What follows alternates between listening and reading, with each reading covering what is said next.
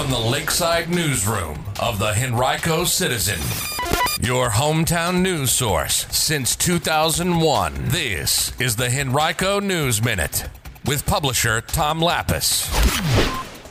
A Henrico woman named to the State Board of Education, and a man is struck and injured by a car in the county's north side. We'll tell you about those stories and more in today's Henrico News Minute. It's Monday, August 7th, 2023. It's brought to you today by Henrico County. And now for the news. A man is in the hospital with serious injuries after being hit by a car on Staples Mill Road near Northside Avenue at about 12:20 a.m. yesterday. The driver who struck the man stopped and stayed with the vehicle. The victim was taken to VCU Medical Center for treatment. Police are investigating the cause of the incident. Amber Northern of Henrico County is one of 3 new members of the Virginia Board of Education who began their positions last month after being appointed by Governor Glenn Youngkin.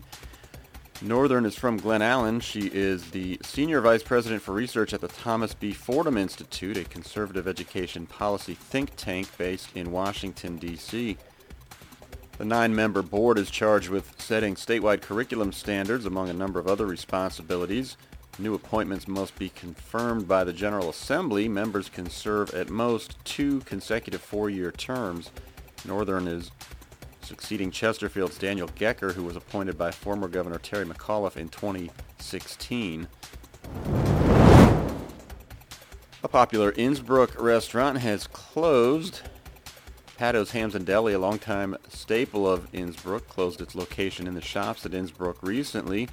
Owner Sidney Paddo told customers that the local chain intends to open a new location in the area soon, but details are not yet known. Paddo's also operates 4 other locations in the metro area, including one other one in Henrico on Mechanicsville Turnpike.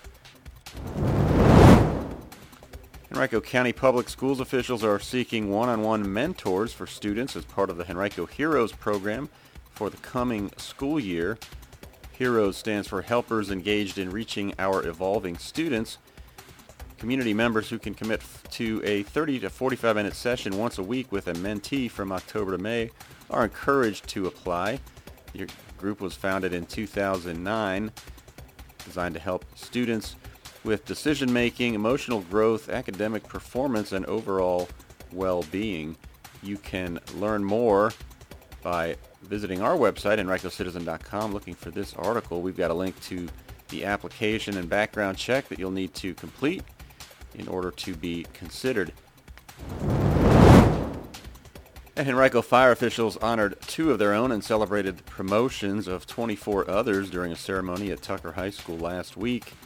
Battalion Chief Scotty Southall and Assistant Fire Marshal Tim Edwards each earned awards. Southall received the Michael Holder Leadership Award, while Edwards earned the Wayne Greenwood Mentorship Award.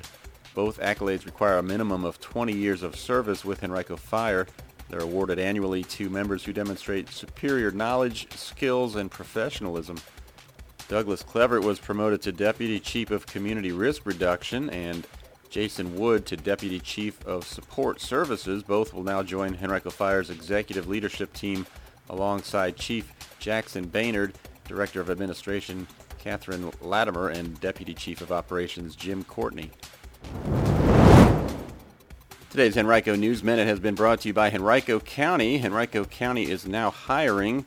You can visit henrico.us/jobs to view a complete list of all opportunities, full and part-time, that are currently available.